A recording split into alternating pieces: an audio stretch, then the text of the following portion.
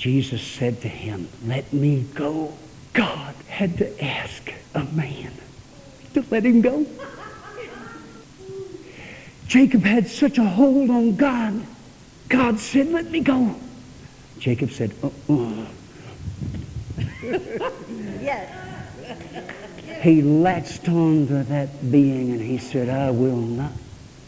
Now, how is it that a man can hold on to God and God have to ask permission of the man to let him go?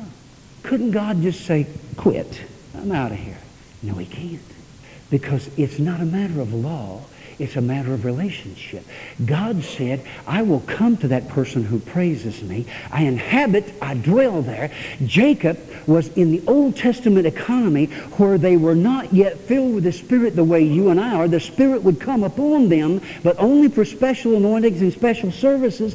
Jacob, though, must have caught a glimpse of this New Testament truth that we could get a hold of God, we could contain God in this physical being. And there for that instant in faith, he had that hold on God that he could say, "God, I will not let you go until you bless me." And so Jesus said, "You got it, don't you, Jacob? And because you got it, I'm changing your name." And in the Bible, when they change the name, what does it signify? A new appointment, a new commission, a new move of God, a new job.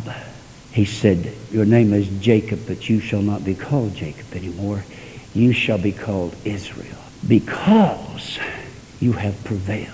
And we know that Israel means you have power with God and power with man. You are a prince among men. You are a prince of God. Buddy, I can see some of us with a visitation like that. We'd come out and buy us a tent and put a big banner up, "Israel, I've had a visitation from God.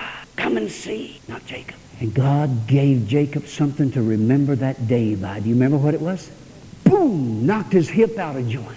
And as he's going to meet that brother who threatens to kill him if he ever lays eyes on him again, he's going to be reconciled to his brother. And this is what happens when you have a visitation of God. He brings about reconciliation. He changes hearts. He changes lives. He changes things. And Jacob now, he knows he's got power with God and he's got power with man. He don't understand how, but he knows that God's going to reconcile him to that brother. And so he's going. He's walking with a limp. Prince of God, walking with a limp now.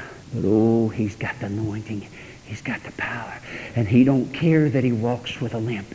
He don't care that anybody sees that he walks with a limp. He don't care that anybody thinks it's funny the way he speaks in tongues. He don't care that anybody thinks it's funny the way he wails when he prays. He don't care that anybody thinks it's funny when he lays on the floor or falls on the floor. He don't care that anybody thinks it's funny, because he's been touched by God. He knows who he is and what God can do. He's a God chaser. Turn from your sins and turn to God, and you can be cleansed from your sins. Then wonderful times of refreshment will come from the presence of the Lord, and he will send Jesus, your Messiah, to you again.